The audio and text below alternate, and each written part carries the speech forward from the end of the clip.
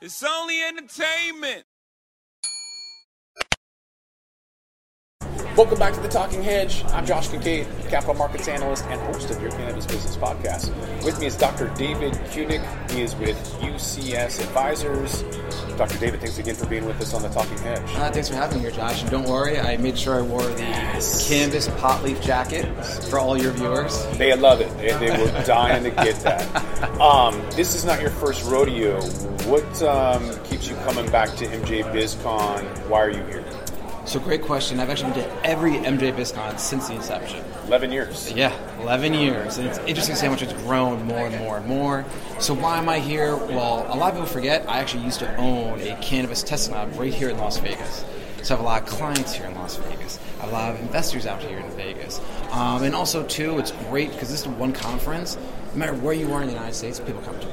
Mm-hmm. You know, and also my clients, I have a few clients here from Germany, from London, from Canada. For some reason, everyone wants to come to Vegas. And that's the main reason why I'm here. And also, too, it's really interesting to see what's up and coming. And you and I have both been in this industry for quite some time. It's also interesting to see what companies that said they were going to be here for the next 10 to 20 years, and now 3-4 years later, they're nowhere to be found. So it's really interesting to see how this industry is condensing a little bit, and you're really seeing who's really going to rise to the top. How do you make the most of it? It's 2 floors, it's 35,000 people, it's over 1,200 booths. How do you get around and make the most of your time? What's your secret? So my secret is this, like we tell all our clients, our number one green nugget is failure to plan is planning to fail. So we do our recon work starting almost 4 to 5 weeks in advance on which booths we want to go check out. We reach out to those vendors ahead of time, figure out what the best time for us to meet with them. And here's a little secret. When you come out here to Vegas, most people leave Thursday night or Friday morning. No, you want to stay till Saturday morning. Because this year the show ends at 3 o'clock on Friday, which I'm not personally too happy with. But I got meetings lined up from 11 a.m. on Friday to 5 p.m. on Friday because people want to stay here and they'll get more of that one-to-one attention. The other thing is, too, we always tell people also is that you can't go to every networking event. You know, and something where are you here to prospect, looking for business, or are you here to network? And when you really get that right in that right mindset, that's when you get the most out of this. This year we have approximately 83 booths that we're going to talk to, which is a lot. Over 2.5 days. But those are people, booths that either one, we're interested in their product or their service, or one of our clients is interested, and so instead of them flying out here, we're their liaison for them. Okay. Did I see on LinkedIn or social media somewhere where you had mentioned you're drinking out of a fire hose since midterms when Missouri and Massachusetts? Maryland. Thank you. Are there a lot more real estate investors knocking down your door? Oh my God. We have more real estate investors coming to us. And what's interesting is that people did really well in real estate the last couple of years. Now, the way the market is, a little flatline, a little overpriced, these real estate investors have extra capital. And now they're starting to look at cannabis companies for them to invest in. And we've had more real estate investors reach out to us in the last 3 weeks than we probably have in the last year combined. Because they have extra money, they want to spend it before the end of the year, and they want to invest in the next up-and-coming companies. Almost kind of like those cannabis companies that are just about done with their friends and family round and starting their Series A, or they're almost done with their Series A, and next year they go on their Series B. And the one thing, Josh, I mentioned in that LinkedIn post is that there's some really great cannabis companies. Their valuations are going up 30, 40, 50, even 80% come Q2 of next year. And what we're really seeing is a lot of cannabis companies, 2022 was a rebound year for them after COVID. And then they're continuing to grow. And now with more expansion, I mean, real estate investors are saying, hey, I want in. What's the investor profile on that? Is it conservatives that want the collateral on real estate, or why is it? I'm assuming that the real estate is a higher demand than the private equity as of right now. Why is that? So what is it about real estate that's just so hot right now? Well, so let's take a step back, though. It's not so much the real estate investors going after and actually investing in actual real estate. It's more of they did so well financially the last couple of years that they have extra dry powder they're looking to deploy.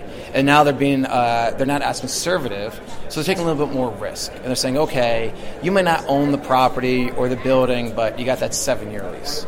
hey, you're already generating revenue. You need an extra couple $100,000? Sure, we'll get involved.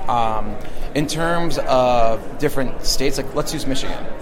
Michigan technically has unlimited licenses, but if we peel back the onion, well, only 29% of all the towns in Michigan have opted in. And then we peel back the layer a little bit more, like you look at Grand Rapids, Michigan.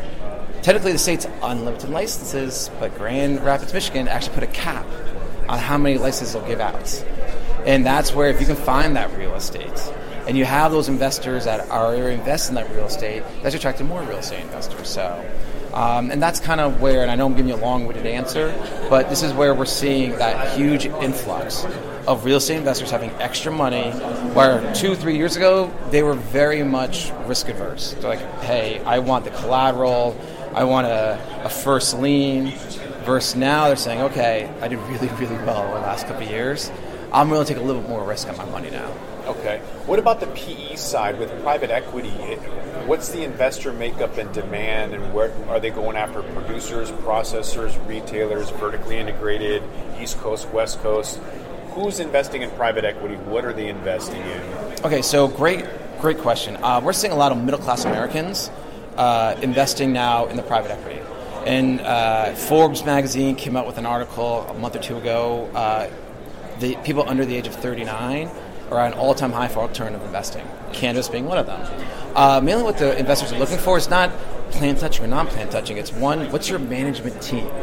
Do they have any experience? Have they ever taken investor money before and paid back investors? Also, what's the 3 to 5 year plan for your company? You're just going to say, oh, I'm going to get acquired one day, because you and I both know that's a pipe dream a lot of times. So what we're really seeing is management team, what's your 3 to 5 year goal, and also, too, what's that potential return on investment? The one thing we're finding right now and is amazing in private equity deals, some private equity deals are starting to offer dividends within 24 months of the investments. You don't see that in private equity. And we're seeing a huge range of middle-class Americans with extra dry powder to invest, and they're looking to say, okay, when can I start getting my money back? And they're saying, you know what, if I can get dividend starting in less than 24 months, that's a pretty good deal. Now, the irony is, this year alone, we've received maybe 375 pitch decks so far. Yeah, there's less than 20 deals that we like. And so that's where you have to kind of put things in perspective, where you're going to go through a lot of BS to finally, like we'd say, finally finding that hidden gem, or that dirty diamond that just needs to be shined up a little bit. What's the average price per pound in those decks that you're seeing? Is there anything fun like the Philly who thinks that 7,000, or people in New York who still think they're going to get $9,000 at the wholesale level per pound? What all those pitch decks? What are some of those ranges you're seeing? So, one we're seeing is that people are afraid to give different variances in their pitch deck. So it's like, okay, great. You're not selling us wholesale for the same number for the next 4 years. That's just not going to happen. What's your best case scenario? What's your average scenario? What's your worst case scenario? We're not seeing that.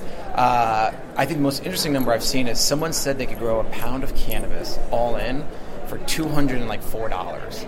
And I'm like, how can you grow a pound of cannabis for $204 of good quality product? And I interviewed somebody who was selling it at $150 a pound. I don't know what the quality is. I mean, you can see my facial reaction. Everyone's here can see my facial reaction with that. It can't be good. That's, and I think the most obnoxious number I've seen wholesale right now is, I won't say which state, someone thought they could still get almost $11,000 wholesale. Wow. And I'm like, no. And that's where it goes back to also investors. Okay, what's your management experience? What have you actually acquired before in the past? What have you sold before in the past? And also, your numbers are not going to be the same for the next 4 years. But the other thing is, too, like, what amazes me is your staffing numbers are going to be the same for the next 5 years. No, that's not happening. But your profits are going to go up dramatically. It doesn't add up. And this is 2022, almost 2023. You and I, we remember back in cannabis in 2010, 2015. There's a lot of what we call MSU, make shit up. All right, that's not the case now. There's research, there's history, and if anything, you have a more sophisticated investor now in this industry. Yeah, like the arbitrary $420 million valuation Weedmaps. What? Yeah. Where are people putting their money at? Is it on the grow, the manufacturing, retail? Are you seeing a specific sector and where money's flowing? Sure. Or preferred? So great question. For plant touching, we're seeing a lot of people going after manufacturing. Huge need in manufacturing. And a lot of people want to do manufacturing. In terms of dispensaries and grows, the social equity applicants or the micro licenses, very, very difficult. Investors are saying, I can't really get a great return on investment on that, so why would I do that? And we're also seeing a huge influx in non-plant touching. And with the non-plant touching is also, okay, how can we take your technology, what you're doing, and also apply it to outside of cannabis? And we're starting to see that as well, too, especially with the psychedelics. And we're seeing a lot of non-plant touching companies do stuff in cannabis and also psychedelics. And that's really attracting investors as well, too. Do you have any green nuggets that you want to leave us with? So my green nugget is this. Everyone here, make sure you do your follow-up within 5 to 6 business days. Follow up before Thanksgiving, okay? People just say, I'll do it in the next 2 or 3 weeks. No, you're going to lose that potential lead. Too cold? It's too cold. And I tell everyone, even just a quick email saying, hey, great meeting you. I'll follow up with you again the week after Thanksgiving. Is there a better day that works, or is there a day that works best for you? That's it. Plain and simple, because people, you want to be top of mind. And especially when it comes to people trying to get money, it takes on average 8 touches. 8 times you're going to talk to that potential investor to actually give you money. And last but not least, I'll tell everyone right now, is that it's fundraising season. Between people getting their tax returns, people now that the midterm elections are done, people have money they want to spend and invest for tax reasons before the end of the year. So this is the best time of year to actually go out, raise that money, do your follow-ups, do your leads, and make sure you follow up. People want to follow up with you, where can they do that at? The best way is you can reach out to me on LinkedIn. You know, I post almost 6 days a week. Or they can just reach out to me at david@ucsadvisor.com. And for all the lovely listeners, our work number is 201-252-7170. All right. And I want one last piece of green nugget, all right? We tell everyone this. There's a lot of third-party lending going on now. And one of the biggest mistakes we're seeing right now is people are trying to give away equity right away without taking on some debts. And we're telling people, if you can only get a couple $100,000 in debt, do that. You'll take your company and keep growing it, so therefore your valuation gets higher. Therefore, you give away less equity down the road. And that's the biggest piece of advice we've been giving to everyone the last 2 quarters here this year. People are taking notice because there's a lot of debt issuances out there, so somebody's listening to you. Yep. All right. I think with that, we're going to have to roll this one up. So I want to thank my guest, Dr. David Koenig, UCS Advisor. Appreciate you being on the Talking Hedge. Hey, thanks for having me, Josh. It's always a pleasure, man. I'm Josh Kincaid. This is the Talking Hedge. Don't forget to like, share, and subscribe, or don't. And I'm out. Don't forget to smash that like button on your way out and check out these other videos that we've got.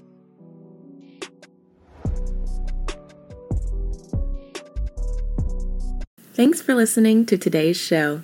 To check out more great cannabis podcasts, go to podconnects.com. Here's a preview of one of our other shows. Season 1 of Dope History is now available at dopehistory.com. Dope History weaves you through the lives of those who have been touched by cannabis or have had an influence on the events that shaped our laws or relationships with this plant. You'll hear tales from Frenchie Cannoli, Keith Strop, Eddie Lepp, Tom Alexander, Ed Rosenthal, Wolf Seagal, Jorge Cervantes, and Tommy Chong. Available now at dopehistory.com.